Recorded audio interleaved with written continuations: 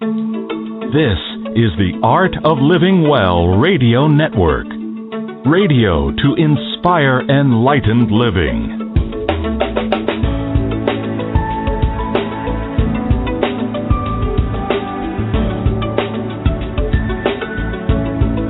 You're listening now to the Honest to God series with Ann Gale Rose and Ahanu. Okay, well, you're very, very welcome to our Honest to God series radio show with Ann Gale Rose and Ahanu. Unfortunately, Ann Gale Rose can't be with us today. She is ill. She is here, present in the studio though, and you may hear a racking cough from time to time as she struggles with overcoming this chest and throat infection that she's had for the last 10 days. So if any of our clients are out there who have booked a reading, you will know that you have had to be postponed, and it's most unfortunate, but that's the way of it. Now, we have a wonderful guest today. Her name is Penny Kelly, and she is at pennykelly.com, and we're going to be speaking to her in great detail about consciousness and energy. And unfortunately, we don't have that regular input from our own Ann Gale Rose, where she speaks about the weather. But we are, I can assure you, calling from beautiful sunny San Diego, where the weather is absolutely glorious and spring is definitely in the air and the birds are singing, and it is one happy place to be. There's no doubt about it.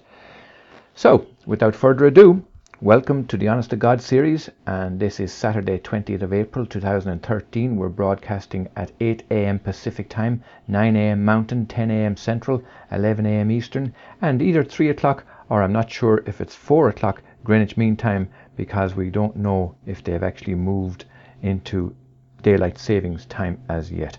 However, we've had Penny Kelly on several times discussing consciousness and energy and her work with Dr. Levengood on crop circles, bovine incisions, and her encounter with the elves of Lily Hill Farm, and her subsequent book of that name, and of course the learning centre that she opened at Lily Hill Farm in Lawton, Michigan. For those of you that may have missed those episodes, here's a little update. Penny Kelly is a writer, teacher, consultant, speaker, publisher, and naturopathic physician. She has been researching and exploring consciousness, cognition, perception, and intelligence for over 30 years, and she's written 6 books of her own, while at the same time publishes books on the subjects of spirituality and health for others. Penny shares with us today her experiences of consciousness and the growth of awareness. Now, I mentioned Penny's learning centre in southwest Michigan called Lily Hill Farm and Learning Centre, and we'll be talking a little bit about that today, because we'll be including the elves that she actually saw and spoke to there at the farm and how they helped develop the farm and learning centre. And she teaches courses there in developing the gift of intuition, getting well again naturally, and organic gardening. She's been researching and exploring consciousness and all those things for a long time, and she, as I said, she's worked with Dr. William Levengood in his Pinelandia laboratory near Ann Arbor in Michigan, and she's been deeply involved in community gardening efforts as well.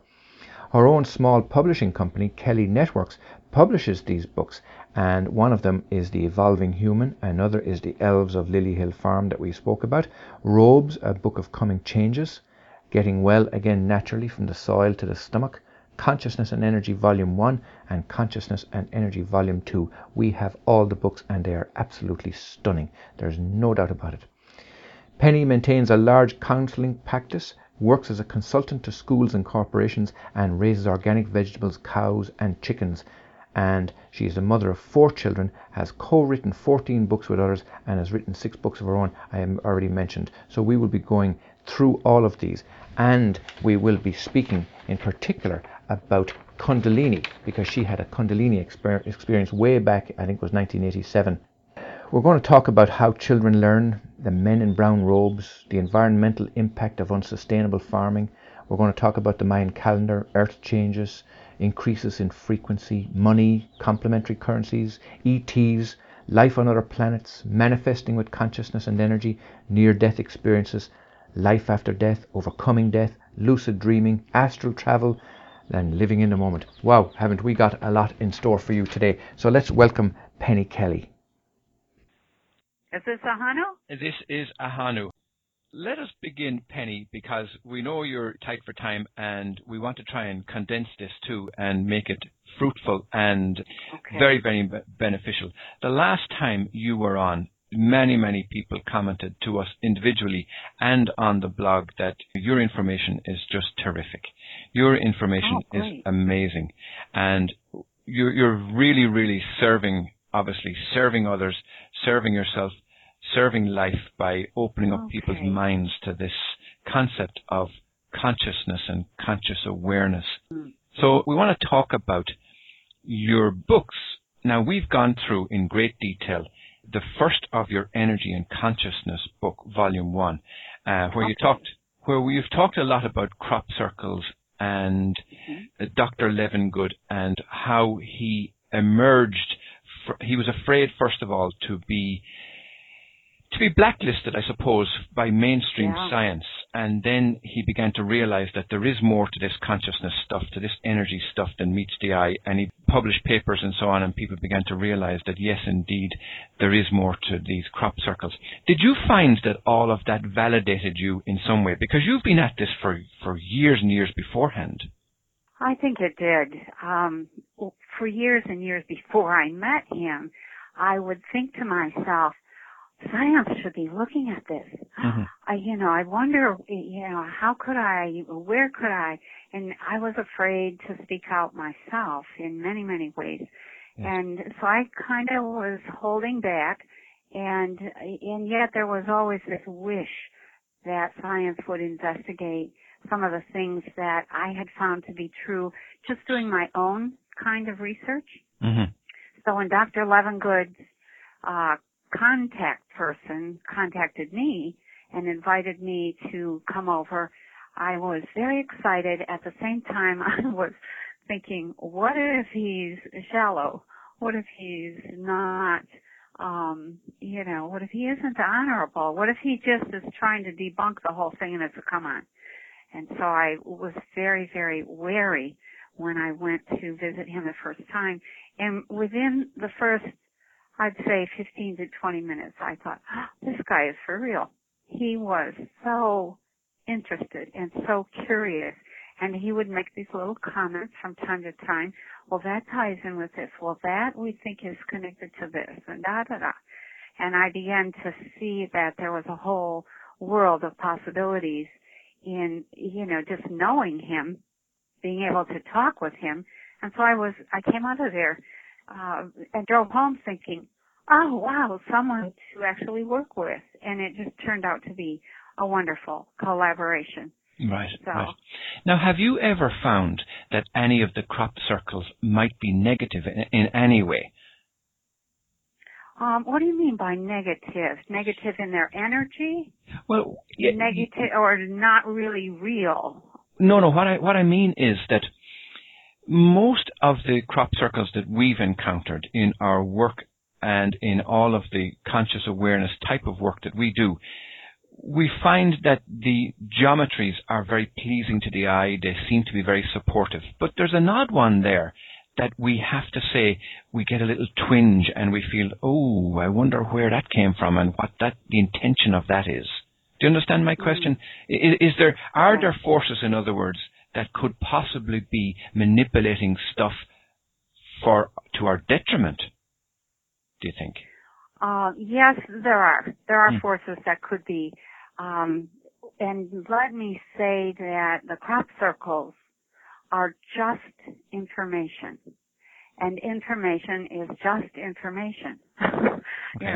It's kind of redundant there. But the fact is that information can be used for good or for ill, and you have to take information. I think we, as a people, would love to think that we really don't have to pay much attention, and we do.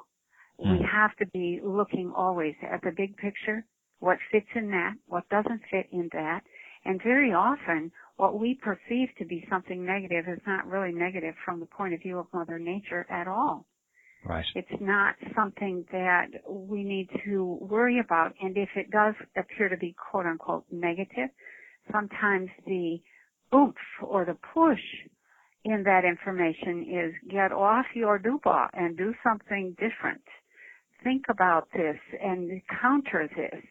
Put some time and energy into changing how you are and those kinds of things. And we very often are upset, but it's actually good in the long run that we get those kinds of, it's kind of like a kick in the butt.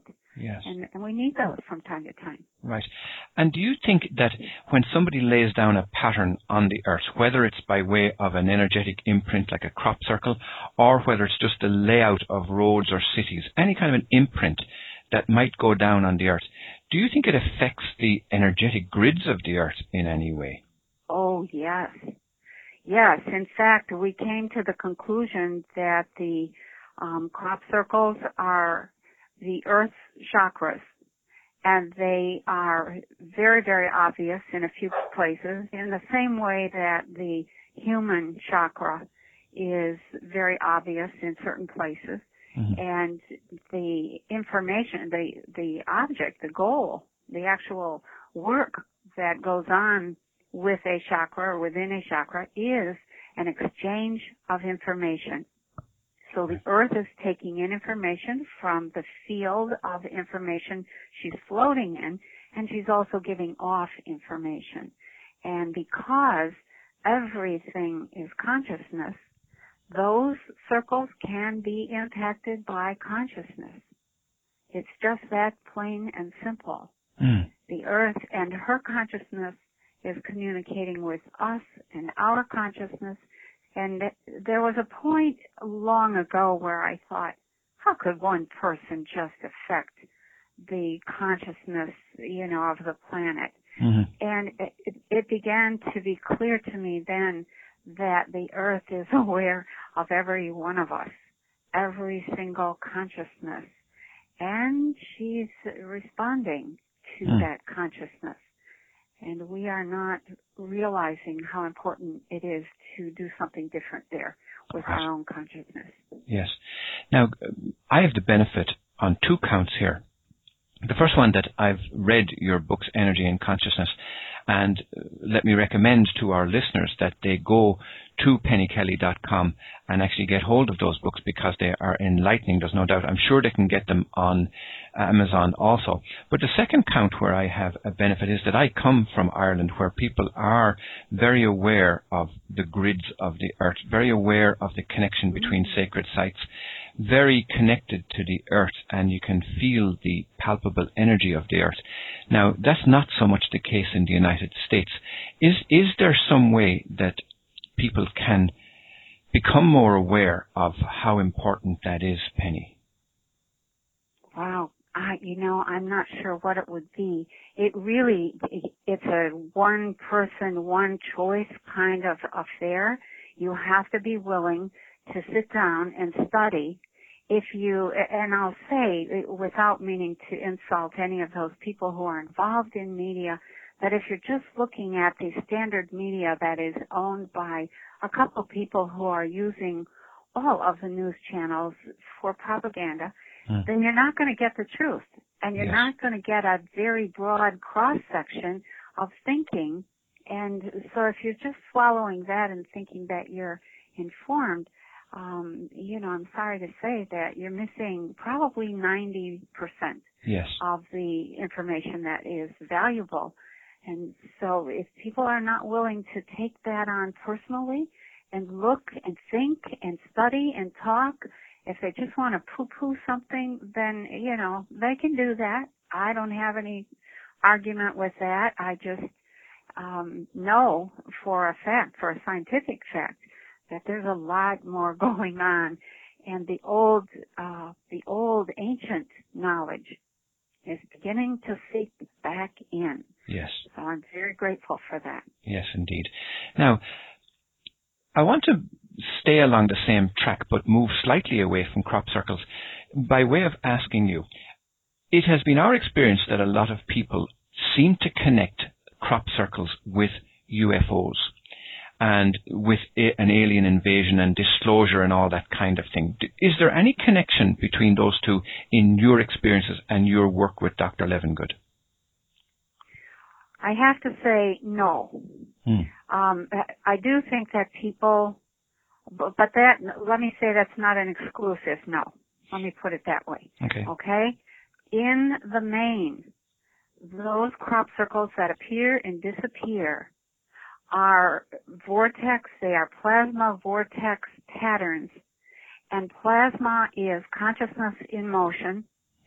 And those patterns can be triggered by us, the living human beings here on the planet, by the planet herself, and by beings who are what I would call off-planet, even though they may not really technically be off-planet. There are a number of layers of dimensions here on this planet that are just not easily visible to us. That's simply because those beings have developed themselves to an extraordinary degree and have learned to manage their consciousness with a degree of a skill that would just, blow most people's minds. Those beings are in communication with beings from other systems, and there's an amazing array of other forms of life and consciousness that exist everywhere. It's all life. And so most people just say, oh, it's got to be a UFO because because they don't have any other explanation.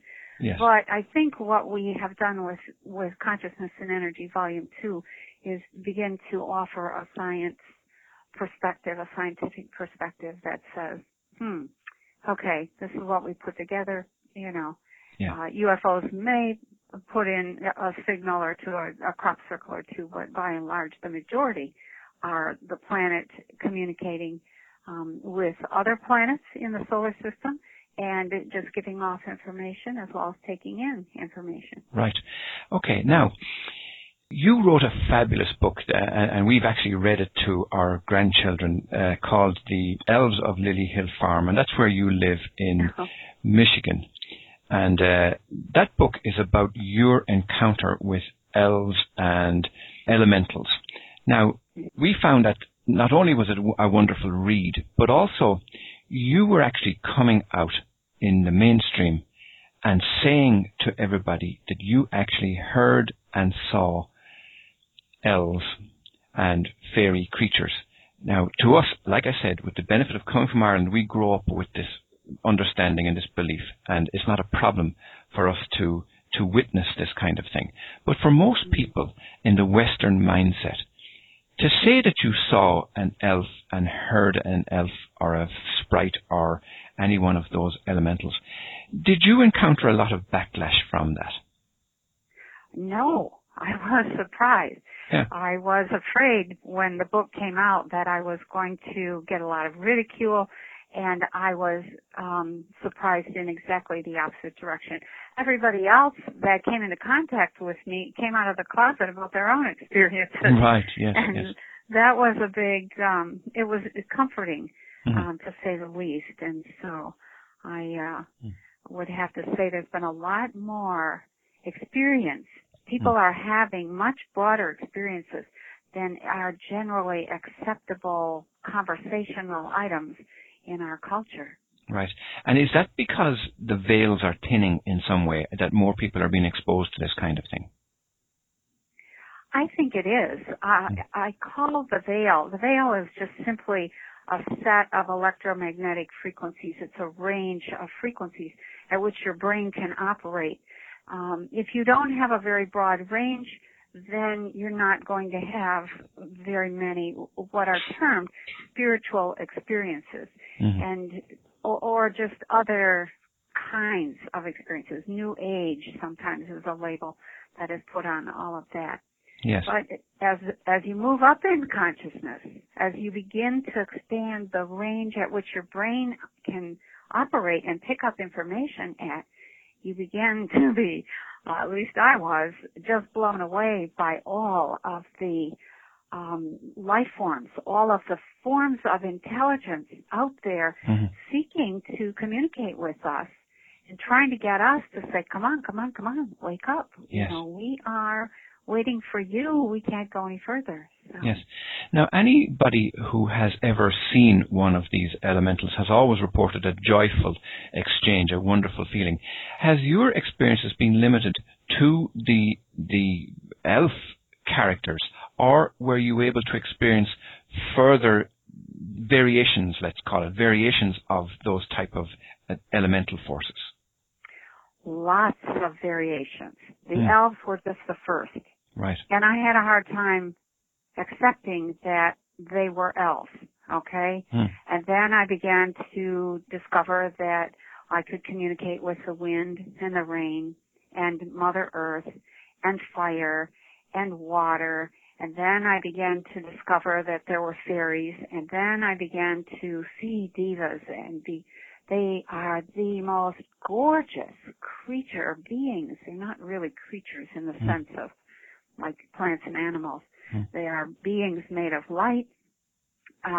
There's like I said, there are there's an amazing number of intelligences, all associated with what I'm going to call the nature kingdom.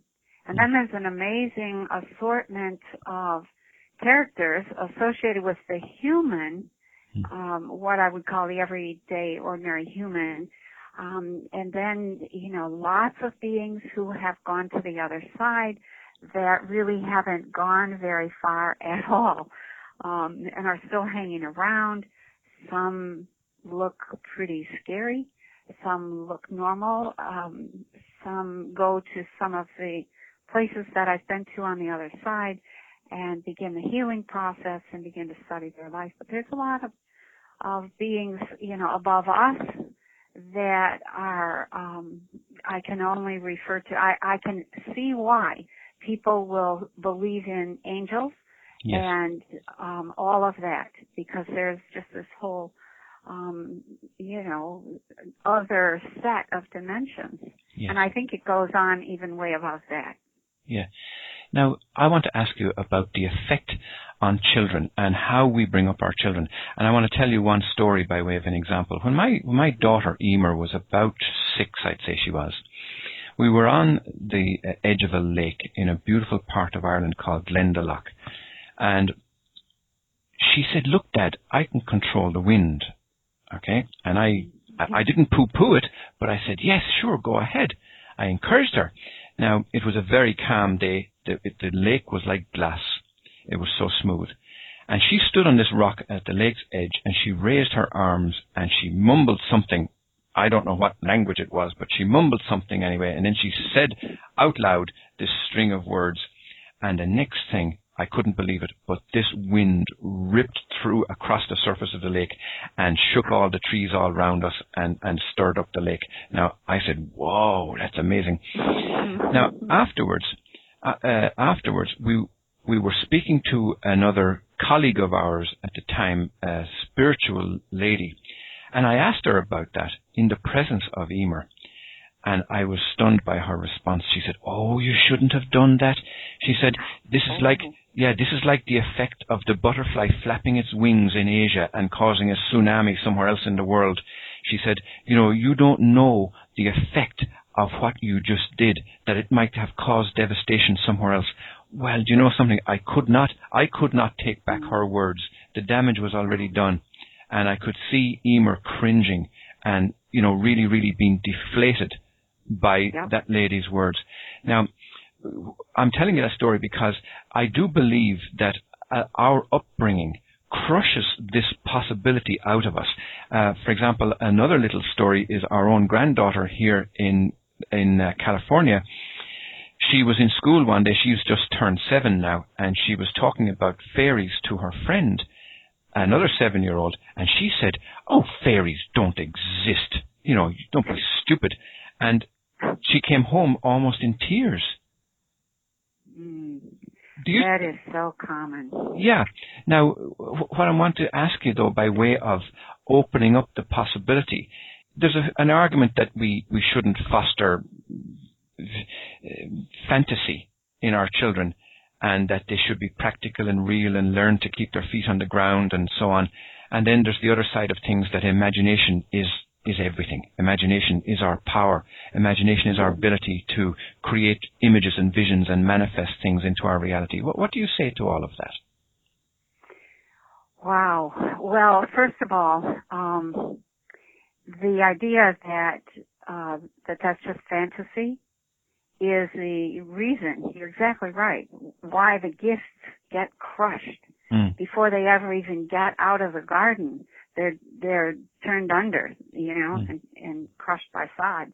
The truth of the matter is that consciousness has no limits, and the imagination is the tool that consciousness uses or that we can use to manage consciousness.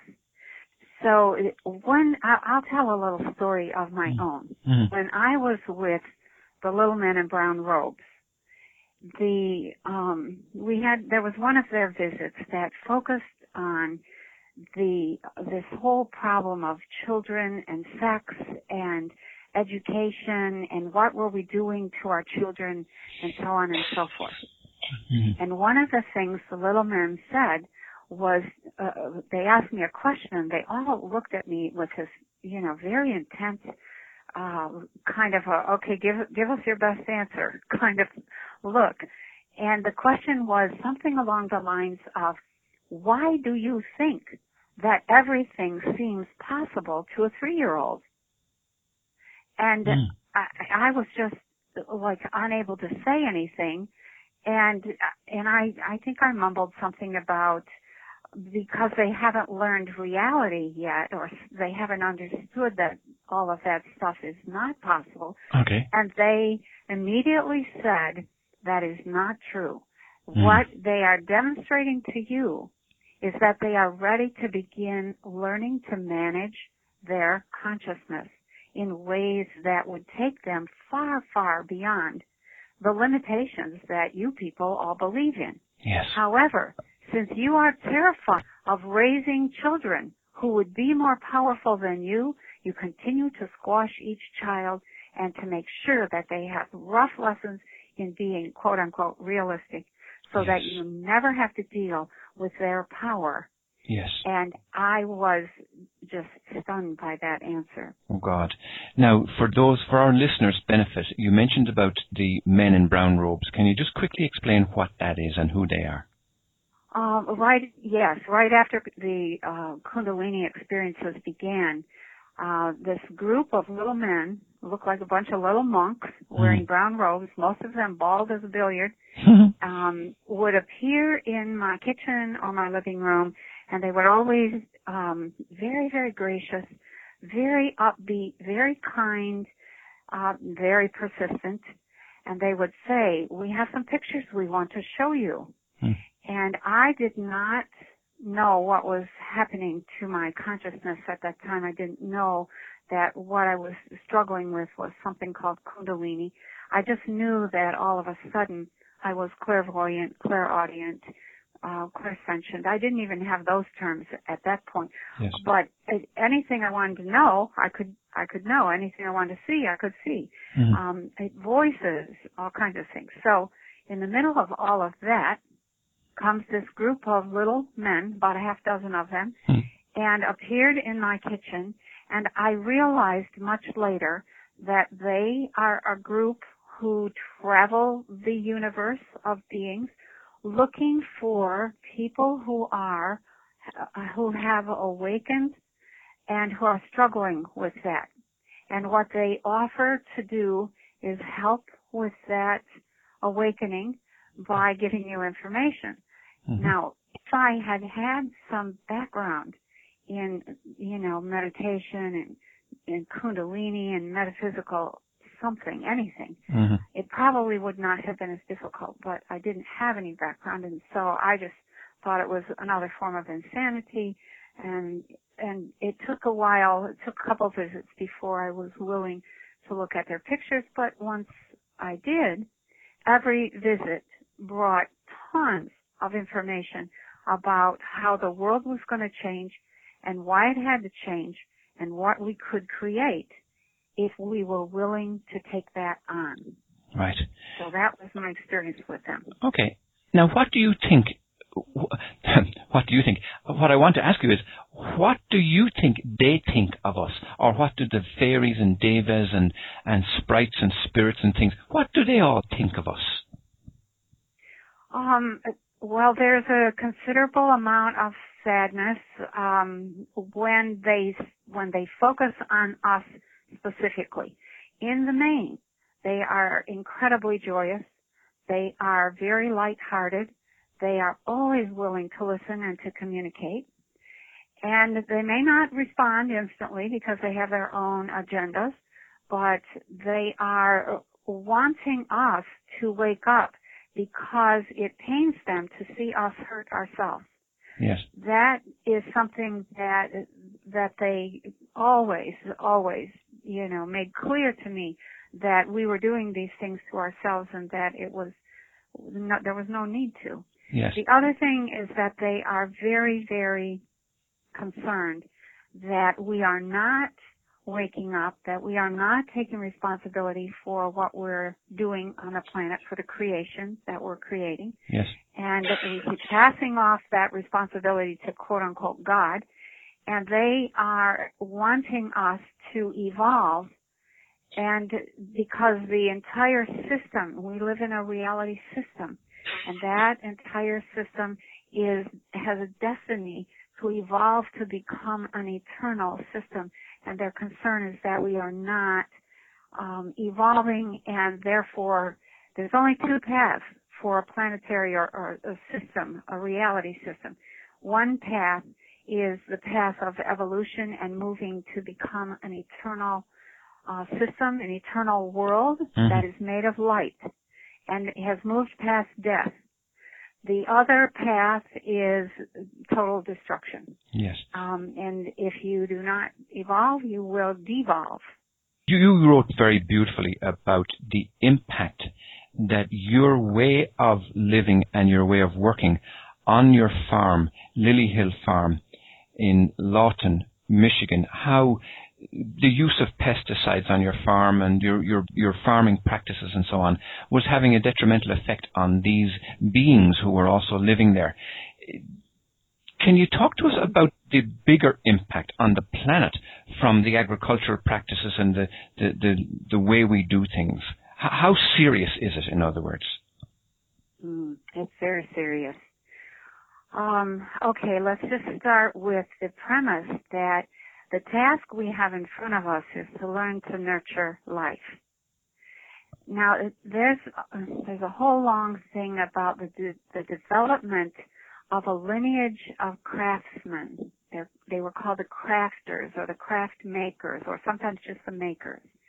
And for tens of thousands of years, that lineage has been developing, and what it has led us to is the atomic bomb and pesticides and things of that sort.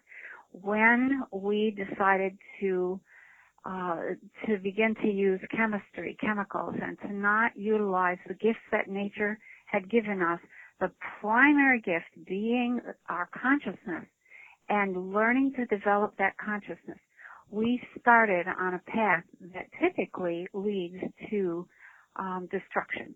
Yes. So the spraying of pesticides does not nurture life. The task, the final task, bottom line, for any person of consciousness is this: is what you're doing nurturing life or leading toward the death of something or someone? Mm-hmm.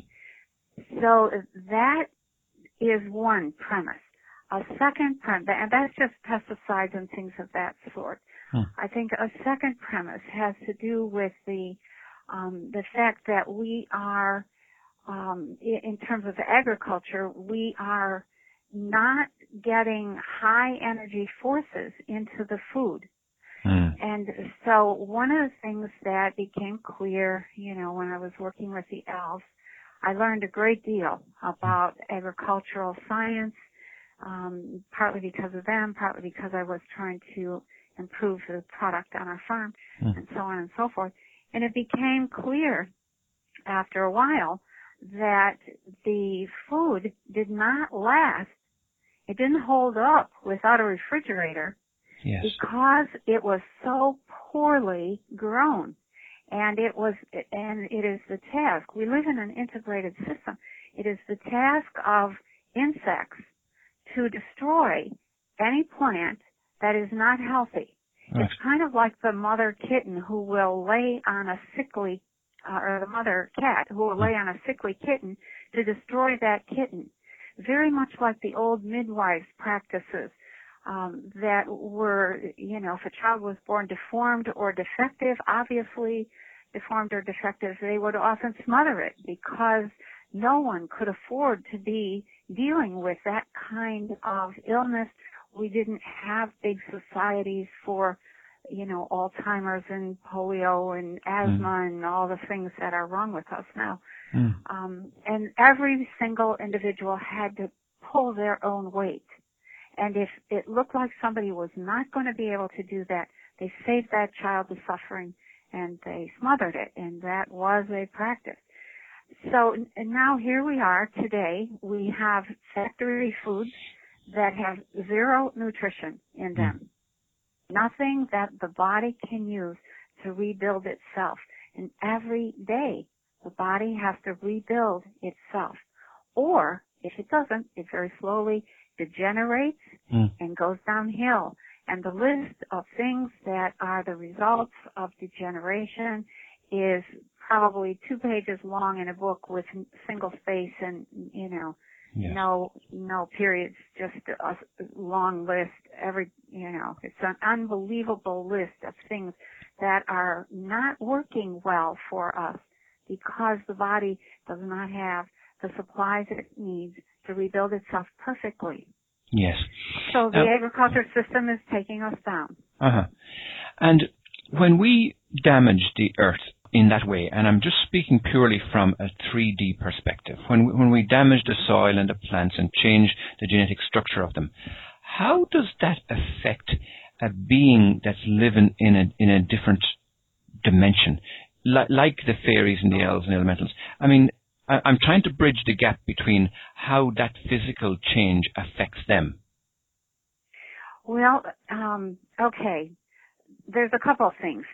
First of all, the energy of I'm going to use a carrot, for example, or an apple, or a human, or a dog or cat or cow or whatever, chicken.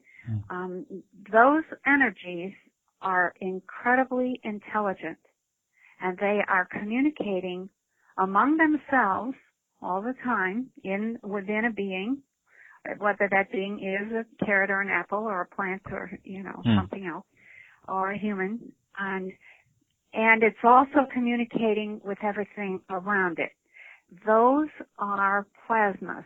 Those quite often those are plasmas, and plasmas are something that I talk about in Volume 2, but when you've damaged the 3D spectrum of things, the energetic spectrum, the plasma spectrum, then focuses entirely on trying to rebuild. As it focuses on that, it doesn't have the bandwidth, so to speak, to focus on much else until the form that it is trying to create and express itself through is back to perfection. So as we damage the earth, that earth is basically unable to evolve any further because she is now not able to express her perfection. Same with plants, same with animals, same with humans, all the way along the spectrum. So would you say then, Penny, that this is what's going on with Mother Earth? When we talk about tsunamis and volcanoes and earthquakes and earth changes in this great time of change, is that as a result of the damage that humanity is causing through our inability to be consciously aware of the full spectrum? I'm going to say yes and no. Yes, there has been some response of systems to the damage that we've done. But the damage that we've done is really pretty minimal in some ways at the 3D level. the biggest difficulty or the biggest cause of climate change right now is the very foolish heating of the atmosphere to 18 million degrees centigrade by HAARP machines. Where's that heat going to go? You know, where do they think that's going to dissipate to when we are enclosed in an atmospheric shell? So the whole idea that humans are responsible for climate change is true, but not you and, you know, not the huge majority. Yes. The carbon dioxide is going up, is skyrocketing. But that is not the cause of climate damage. That only makes, when CO2 goes up, it makes it easier for plants to survive.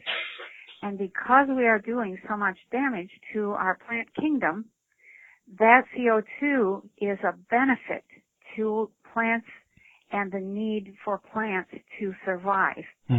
And we aren't looking at it that way. And if you see some of the latest charts, what you see is that the CO2 is going up, but the planet is actually getting colder now. And we are probably into a period of time in which it may get pretty chilly, longer winters than we have had, more ice. Oh, we're starting to see that already.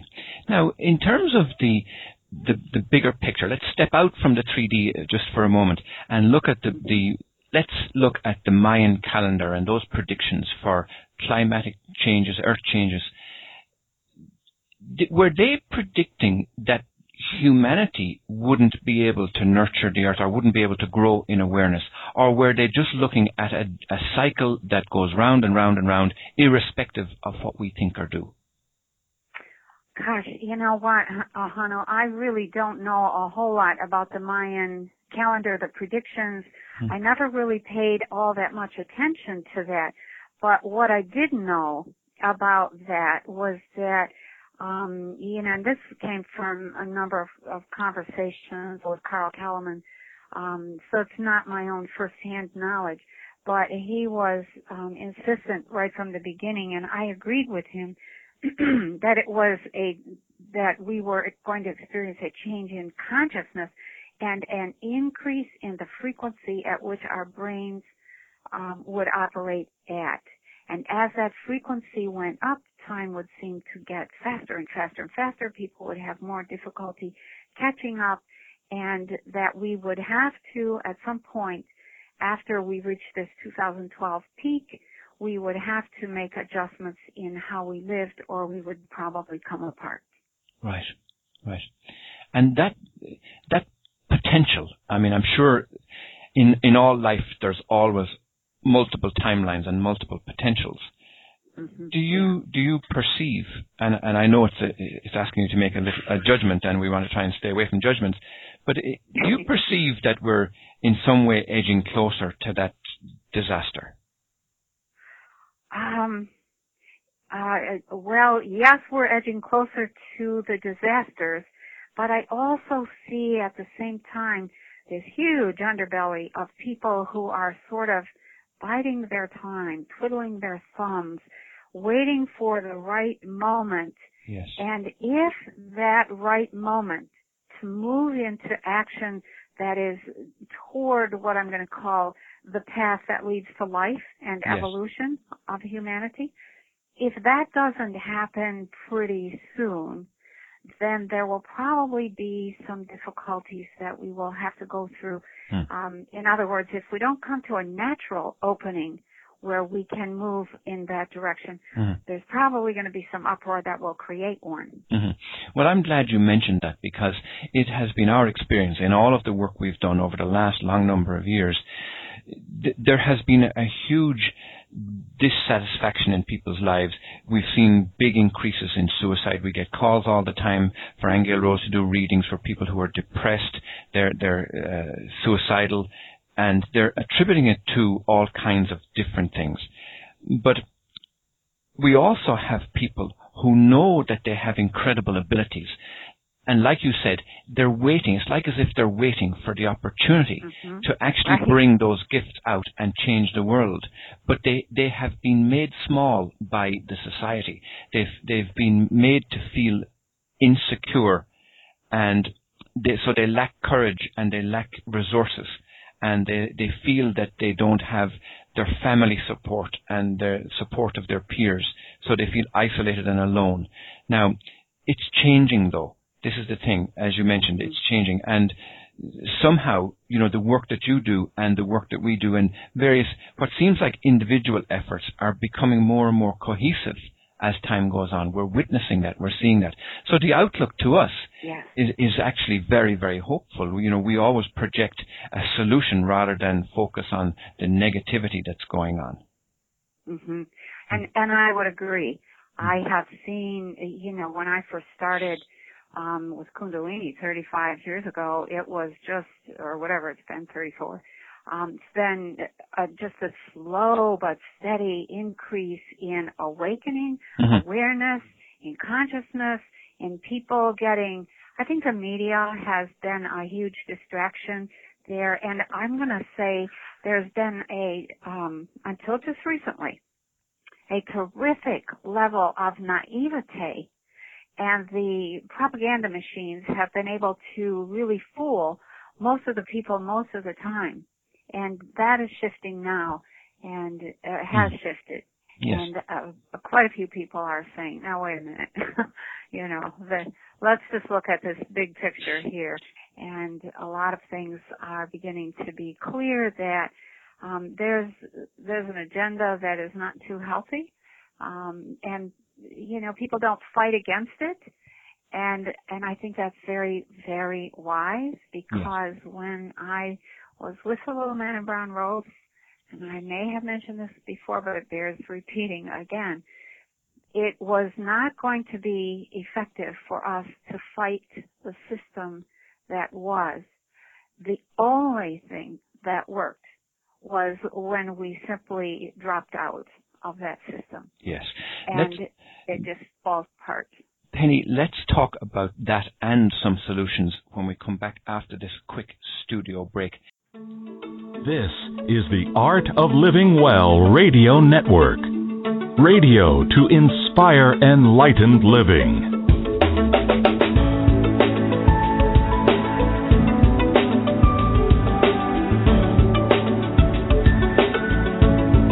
The Honest to God series with Ann Gale Rose and Ahanu.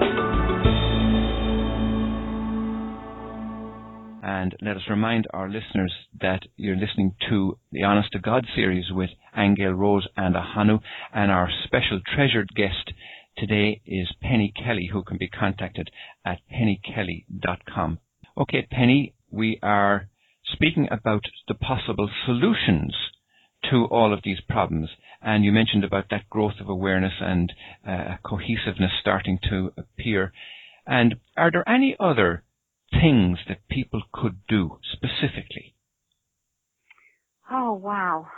Yeah, and I don't have it in front of me, but I just sat down probably about a week ago, and I looked at all, 12 different sectors within our society, education, politics, etc., looking at what is now, what's the basic underlying principle now, and what is the working principle that the future is about. And so I remember a couple of those. One of the things that was political, for instance.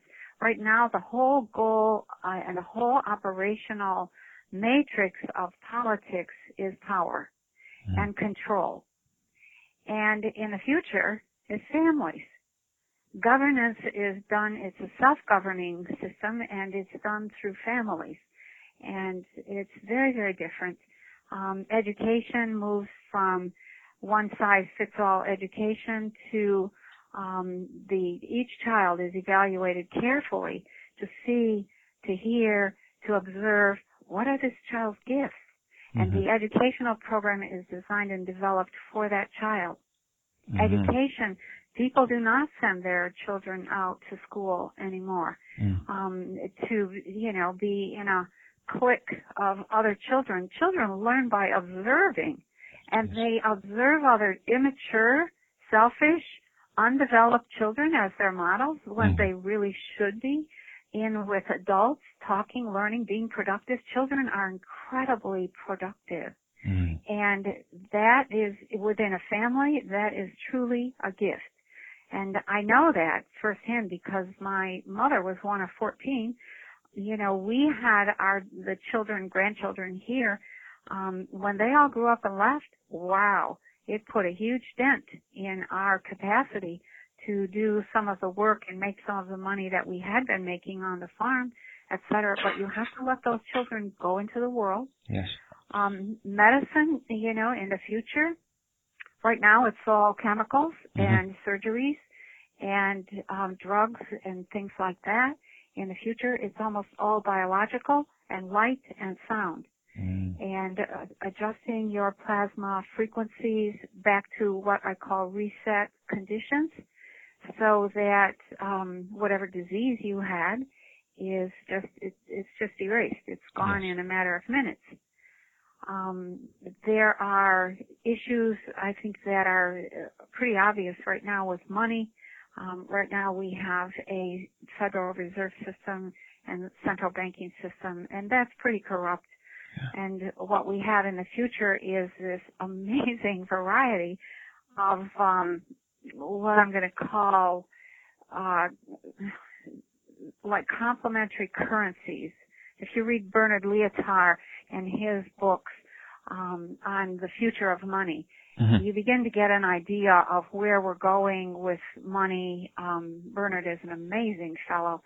And he says, don't even talk about alternative currencies, because what you're suggesting then is that this alternative is better than that. And so you're still inviting the whole judgmental thing. What you want to talk about is complementary currencies, a set of currencies, some that are food, some that are for instance, travel, some that might be for housing or for clothing, some that might be for mowing the lawn or taking care of, you know, your grandparents, your aging ones, etc. So there's a whole set of complementary currencies that will grow up and take shape. Technology, you know, right now technology is pretty destructive in some ways, and yet without that technology, we would not have freed up enough people to be unemployed long enough to be saying to themselves, well, what do I want to do? Right. Well, you know, how do I get money? And to be asking all those questions that need to be asked so that you can get new answers. So everything has just a few. Yes, and it seems that everything has its purpose then at some level. There's learning to be done. There's awareness to grow. Yes. That's right. Okay. Are you aware of other planets that have life just like this one? Yes, I am. At least a half dozen. Okay. And are they in this universe as we know it, or are they outside of that, outside the galaxy, or? Really neighbors here. There are some in this galaxy and a couple that are not. And that's only a very limited amount of my experience. I love to go exploring. But when I go exploring, when I set out to do some research in a particular area of consciousness, I will typically commit at least a few months to maybe a few years. And that way I'll visit or I'll travel or I'll have an experience again and again and again and again. It's like when you go to visit your grandma, you observe that, you know, when you're first visiting her, you know, you might be 2 or 4 or 5 years old, but as you visit again and again, things change, you know. She paints the living room or she gets a new dress or, you know, and so you have this picture that begins to develop of how your grandmother lived. Well, when you do the same, when I do that with other places, I will visit again and again. I keep notes, and what develops is a picture of how those people live, what kind of technology they have, et cetera. Right now I'm working on where do people go after they die. And I got interested in that because I lost my own mother back in January. Right. And so I took her over to the other side several times beforehand, and several other people heard that I was doing that for my mother and said, would you take my mother over? And so I started doing that for other people who were very close to death and could predict usually within 2 days when they were going to leave, because it's a decision. Yes. And so yes. Now, that's lots to be said there. Yes, that's a whole discussion on its own right. In fact, that's probably another book for you, because there's so much good. That's a wonderful service you're providing, and there's wonderful material there. But let's come back to these other systems, these other planetary systems, or these other life forms that you speak about. Can you be more specific, like where are they and what are they like, and can others go there, just like you've done? Yes, others can go there. I think others do go there. They just are not conscious of doing so. One of the gifts of Kundalini that is very hard to explain is that you have the capacity to be in 2 places at once, or 3 even. And so there are times when I will be in 2 places at once and very conscious of both places. Sometimes more conscious in one than in the other, but sometimes it's pretty even Steven kind of thing. I have connections and have been to visit in the Pleiades a number of times. I have some connections. I have been to visit Sirius. I have a few connections with Arcturus, and mostly because there are beings that I met from those places who, made it clear that I was welcome. And let me ask you this other question, like when I asked about the crop circles. Are those beings supportive of us, or are they out to take our resources or infiltrate or take over, or is there any negative possibility with any of those beings? Well, there might be, but I have to say that in 35 years I haven't found any. And in the, years before that, when I was in contact with them before Kundalini occurred, there was nothing bad or negative that occurred.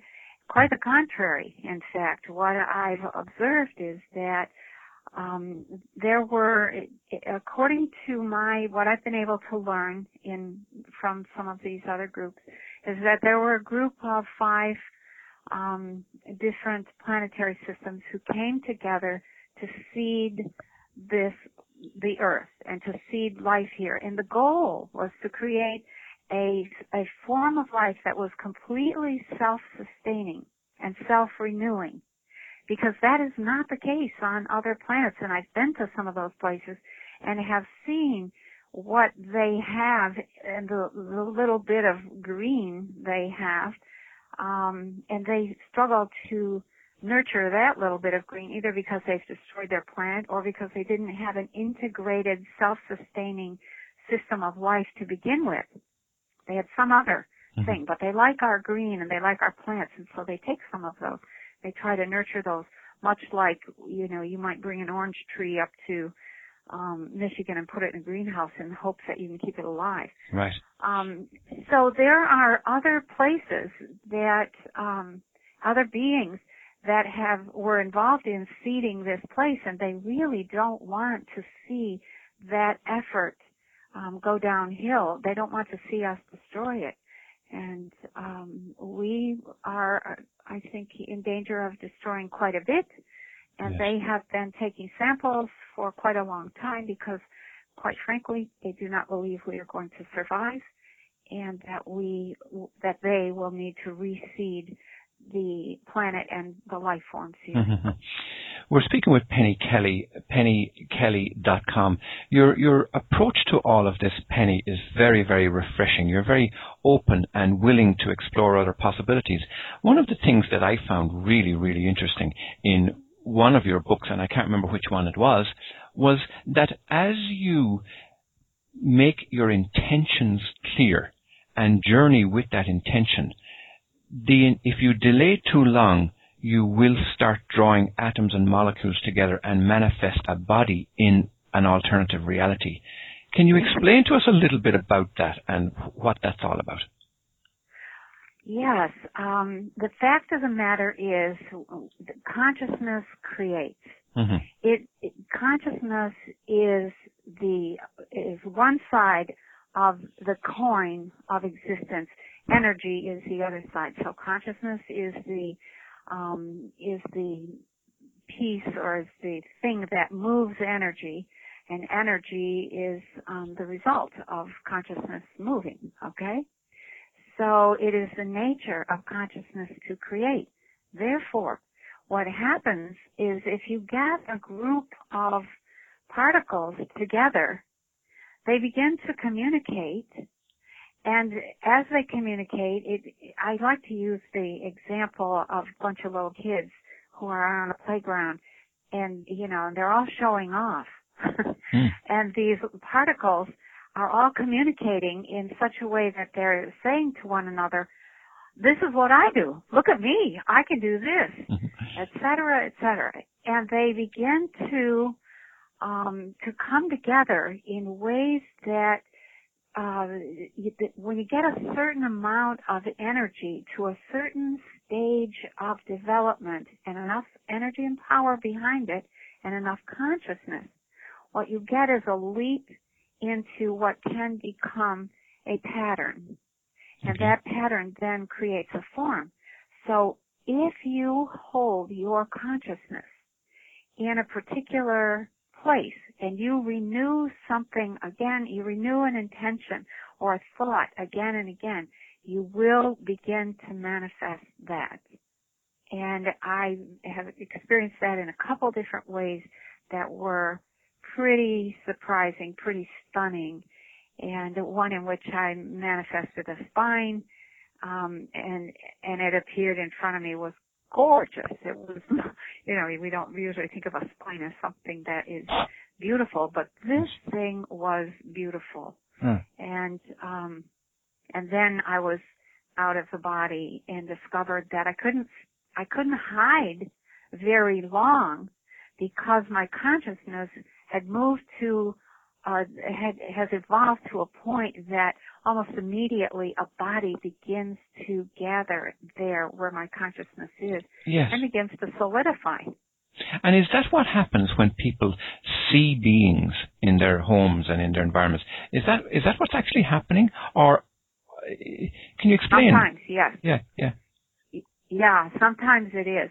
I think I talk in Consciousness and Energy Volume 2 about a group that was, and I forget where I read this. I tried to find it, but I couldn't. They were up in Canada, I believe, maybe Montreal.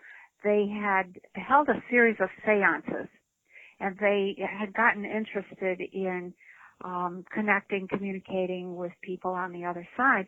And so they decided to drop the seances and begin to gather every week, instead of for seances, to see if they could manifest a being. So they started this process, and they put together a plan, and the plan was they were going to manifest a male, and they were going to give him a name, and they were going to give him a birth date, and they were going to give him a set of skills, and they were going to begin to communicate and educate this being, and slowly but surely this being began to take shape and form until I think it was a year after they started. They had a being who would appear and who could pick up and move objects in the room that they were in, communicate with each one of them, and they became so frightened of what they had done that they disbanded and left the poor being dangling there. Wow. And so if he was together enough and had enough sense of self to begin to evolve, he could begin to evolve all by himself. Now that begs the next question, Penny, about a a personality like Jesus.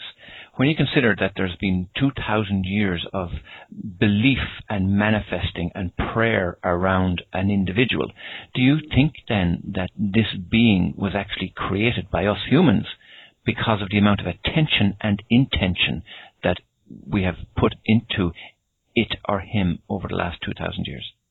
Oh, wow. Yes, I do. Bottom line is yes.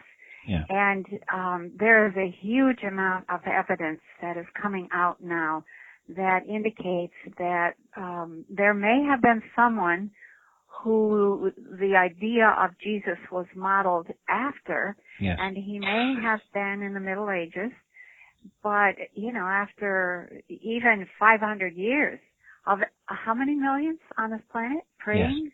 thinking, turning to that being, projecting their desire for that being to have unlimited power and consciousness? Yes. Absolutely. Yeah. Yes. I asked you that question because I am of the understanding and the belief that we can manufacture these entities ourselves. And this is evidenced by people we've spoken to who've had near-death experiences. So let's say if a Catholic dies or has a near-death experience, they'll come back telling about this wonderful character, Jesus or Mary or whoever was their prime belief character in their lives.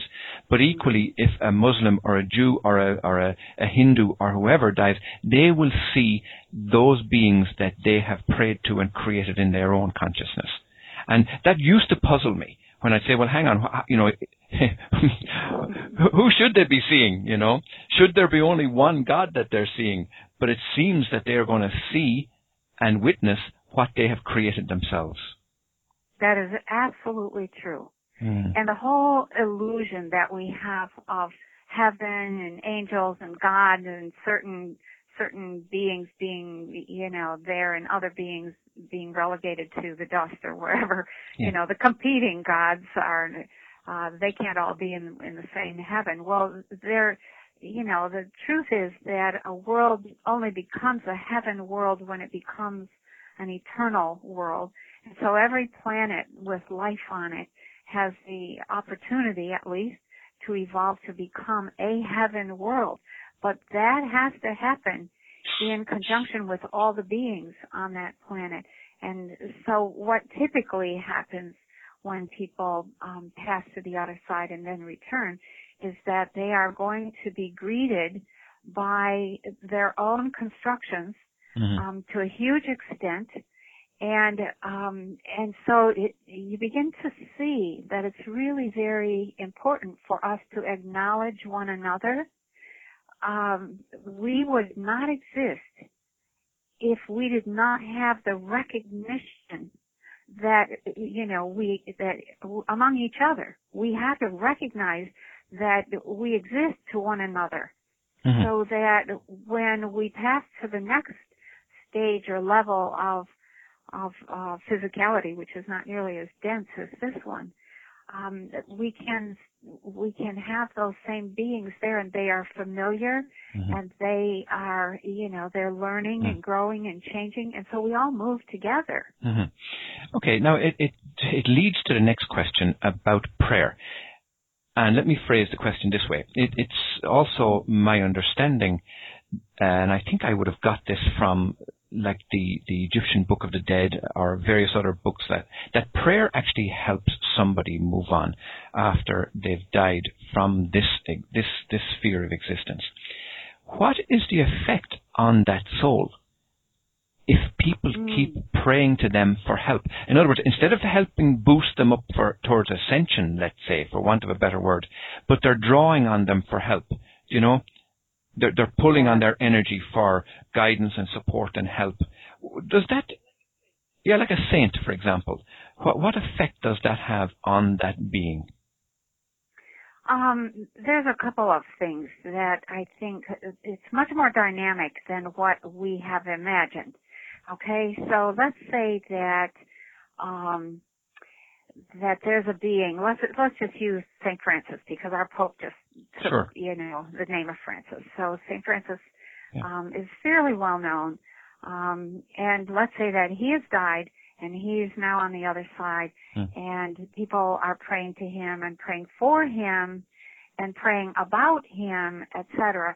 And so all of that is energy that is going toward that being, and it will be easier for him to heal.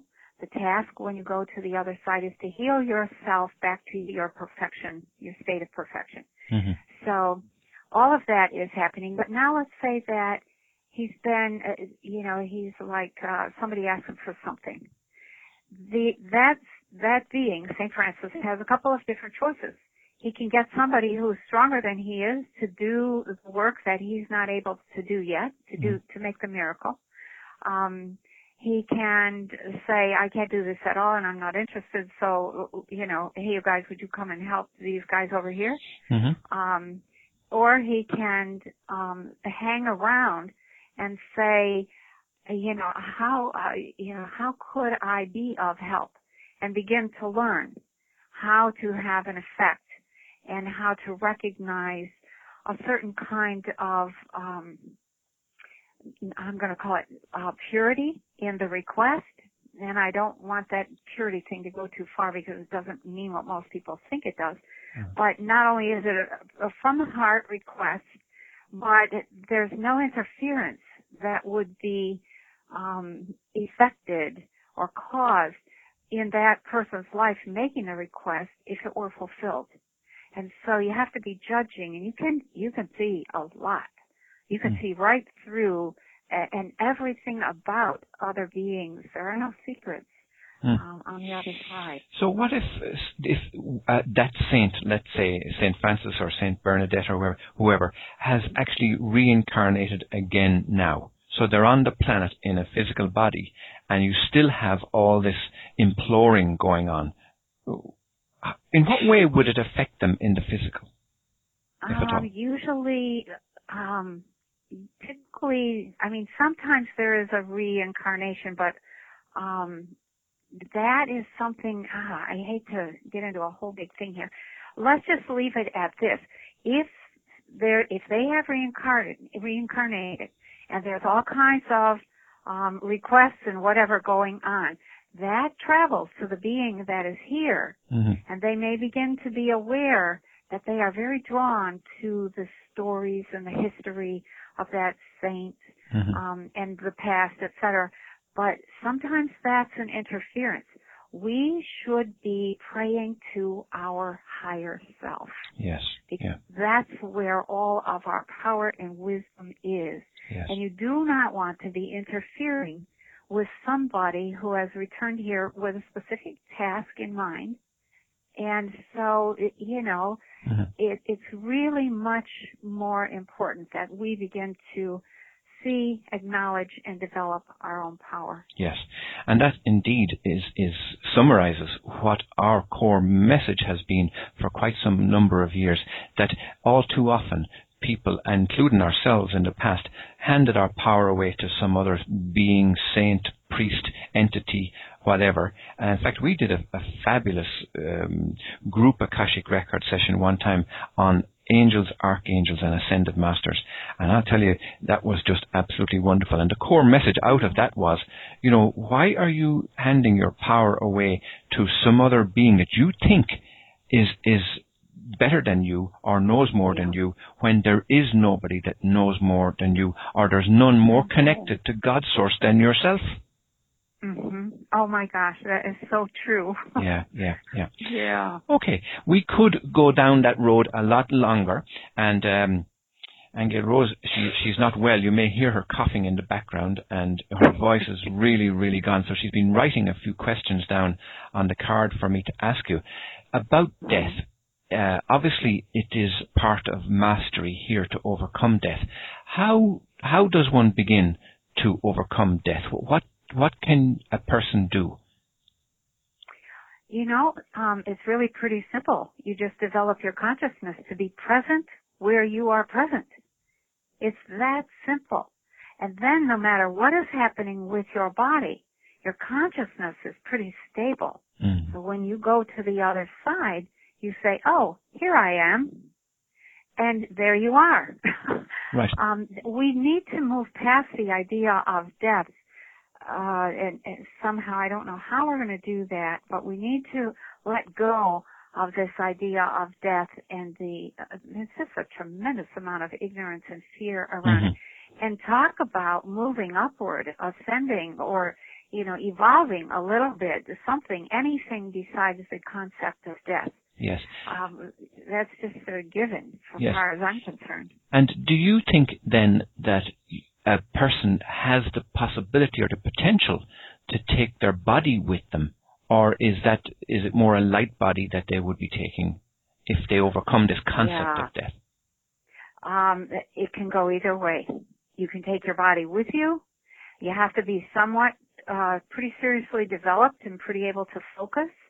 I think years ago, I don't know if I mentioned this once before, there was a CNN or an NPR news report on the morning edition or something like, I think it was morning edition, and it was about a monk who was meditating, an older guy who had decided it was time for him to leave. This was probably about 15 years ago. And he went into the meditation room and said, "Don't bother me. Don't bring me any food. Don't bring me any water. I'm going to leave here." He said his goodbyes, sat down to meditate, and I think they said he had been meditating for about 2 to 3 weeks, and all of a sudden his body just dissolved and he was gone.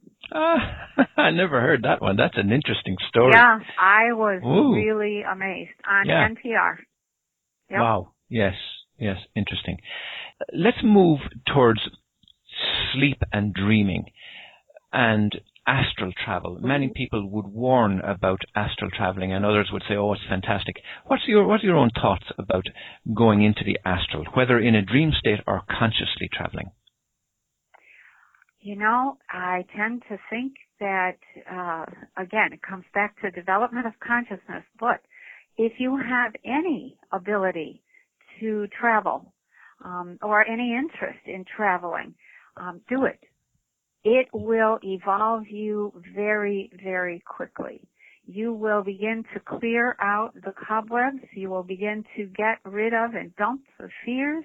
You will begin to recognize that the fact of the matter is that you will create congruently no matter what world you are in, because your consciousness is at a certain stage. And it isn't the environment or the world that you happen to be visiting. It is your consciousness that is the key piece there. You can respond to that world, etc., but hands down, if you get into something that's frightening or fearful, you should have practiced beforehand. A few techniques that I learned from the Low Men in Brown Robes. One is absolute and utter stillness. You get absolutely silent, you don't move a muscle, and you just focus yourself inside yourself. Not a single vibration is moving. And then you remove yourself back to the body that you know you have, that you astral traveled out of, and you're perfectly safe. And people do it all the time because even after a nightmare, they return quickly and sometimes frantically to the body. But most of that creation that occurred is the result of something that they need to deal with in their everyday life here. And once you begin to deal with that, all of the fear and all of the, we'll call it the monsters, disappear. So the astral then it can be used as a place to manifest and to grow. Yep, that's right. That's right. And if we understood how easily and well we do that, I think it would probably blow most people's minds. They don't really believe that they're creating the experience here. But when you get out into the astral, what you see is, by God, I am. Because you can make things happen or change what's happening by just staying calm and centered and saying, no, I'm not going to have any of that. So you'd recommend somebody learning lucid dreaming. Oh, yes. Yes. That is really a very, it's one of the basic skills. It is something that is so useful. So useful. I can't begin to say. Tell us one of your stories. In your various books, Penny Kelly, your stories are absolutely wonderful about the various levels of dreams. You were in multiple layers of dreams, one after another. Yeah. And I have to say, my God, what a possibility that was. What an amazing story. Can you just recount one of those quickly for us now? Well, I think probably one of the more interesting ones that was in volume 1. I woke up, I believe it was a Saturday morning, and I was laying in bed, and I was thinking about the day and et cetera, and the truth was that I wasn't awake at all, just dreamed I had awakened. Right. And then, so I thought, well, let me lay here and practice some of my breathing. Mm-hmm. So I'm laying there and I do this breath work. It's very, very powerful. And this particular day, all of a sudden, it awakened Kundalini, and so now the whole room began to shake and rumble, and I'm seeing these currents of energy and lightning flashing, and I'm thinking, whoa, this is getting out of control. I need to, maybe I need to get up and, start my day. Yeah. So I got out of bed, and I go downstairs, and I was married at the time, I'm looking for my husband, Jim, and somebody said, oh, he's in the basement working. Yeah. And we had a water heater problem. They said he was down there working on the water heater. So I go downstairs, and I come up behind him, and I sort of wrap my arms around his belly and lay my cheek on his back because he's bent over, busy doing something. And, and I'm just kind of snuggling up behind him, and all of a sudden he stands up and turns around, and it wasn't Jim. And I was like, oh my God. Ooh. And so I backed away, and I'm looking at this strange man in the basement and saying, I'm sorry, who are you? And he didn't say anything, and all of a sudden, I shifted to, I woke up, and at that point thought, oh my God, this is the third time I have waked up this morning. The first, was into this, place where I was just laying there. Then I woke up again and started the breathing process, and then I woke up again. So that was like a dream nested inside another dream, inside another dream. That's right. Wow. Yes. Jeez. Yes, and it really was a period of time in which I was having a great deal of difficulty discerning, am I in the right reality? Because I had been in a number of realities, and what you discover is that every single moment in time has dozens of options where maybe only one thing in that entire scenario is different. Maybe the cup is sitting on the east end of the table instead of the west end of the table. It's little details like that. And most of us are not paying attention to even the big details, let alone the fine details. Right. And is there a danger is the wrong word, but let me ask the question anyway. Is there a danger that somebody might wake up and leave a part of themselves in that dreamscape, in one of the levels of that dream? Do you understand my question? Yes. And every dream that you have, you leave a little part of yourself. Oh. Every single dream, every single thought, you leave a little part of yourself. So now let me say this. Let's say that you want to develop Christ consciousness. You want to be totally present, totally in your power. A, you're never going to need sleep again. B, you're going to be totally quiet and silent inside yourself.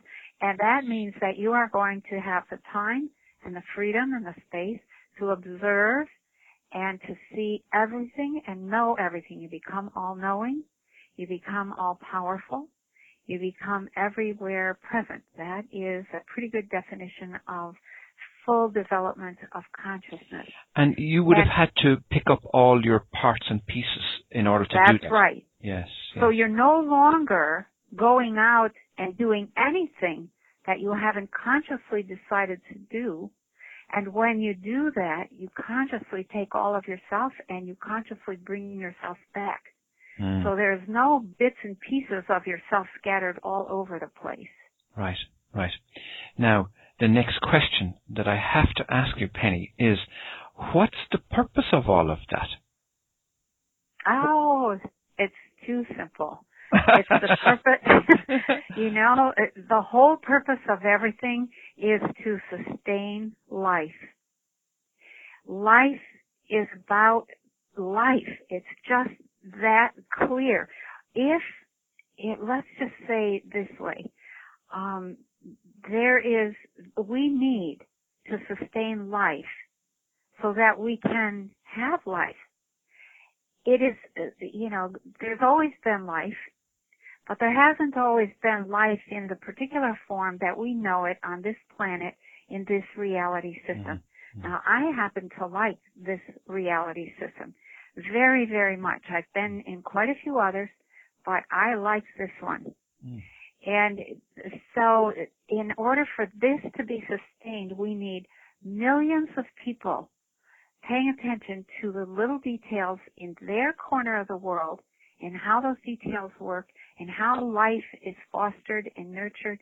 And then when they move to the next stage of living, which is the next world, they take that knowledge with them and they recreate that. So that's how we move slowly, gradually toward becoming an eternal world where everything is made of light. And that then is a world that can then begin to seed other worlds with its knowledge and its wisdom. You cannot seed another world until you have learned to nurture only life. Right. And do you think, Penny, that's what keeps people from feeling happy in the here and now? What keeps them from feeling happy? Being aware of every moment, everything, every item, everything. How you described that growth of awareness, how you described that ascension to Christ consciousness, gathering the awareness together. Is that what keeps people from feeling happy right now? Because they're scattered. Our attention is everywhere. Yes. When you get into the higher ranges of consciousness, you automatically enter into states of profound peace, a profound joy and ecstasy. It comes with the territory. Now, when you're down here, especially if you're down here and you're not getting any nutrition, you're going to be depressed just from the lack of nutrition, because depression is the result of not enough nutrition. And then you've got all these, these systems and all these forms of culture that have all these rules, etc., and you're busy focused out there instead of focusing in yourself. Yes. And so the task of being in the world but not of it is really a big piece of work for most people. And when you don't have yourself in a pile, so to speak, you're not going to be able to experience very much joy. Only as much joy as what your little pile will allow. Well, speaking of only so much, there's only so much that we can cover in the short time we have today with Penny Kelly. So we want to direct people to your websites and to your books. Do you want to give us a quick rundown how people might contact you, Penny? Yeah, sure. My website is pennykelly.com. No extra E's, in either name. And my books, there's 6 books, and they're all available on Amazon. All you really have to do is do a search for Penny Kelly, and they should come up. Mm-hmm. Great. Okay. Penny, it's been an absolute delight speaking with you. You're so refreshing. Your outlook on everything is really, really wonderful. And we will promote this interview for people to listen to, because really your outlook on everything is just really, really wonderful. Now, by way of a little summary, let me just remind people we've been speaking to Penny Kelly on the Honest to God series with Aengel Rose and Ahanu. We spoke about children and how they learn. We spoke about Penny's meeting with the men in brown robes and the effect that had on her. We spoke about the environmental impact of farming and farming practices. We briefly touched on the Mayan calendar in 2012 and earth changes and all of that, and how that's all leading to increases in frequency. We touched on money and complementary currencies. We had a little chat about ETs and crop circles and life on other planets. We spoke about manifesting with intent, with consciousness and energy. And we had a discussion about near-death experiences, what is expected in life after death. We spoke about overcoming death. And then we touched on lucid dreaming and astral travel and being happy and living in the now. Now, that has been an absolutely wonderful discussion, Penny. Really, really, I can't say enough about it or praise you enough. And we have all your books, and not all of them read right now, but we're getting through them, and each one more fascinating than the last. So, unfortunately, we have to draw to a close. Penny, we thank you most sincerely for being with us today. You are so welcome. It is always a delight. Okay, we leave it at that. Thank you again, and God bless. Same to you. Thank you. This is the Art of Living Well Radio Network. Radio to inspire enlightened living.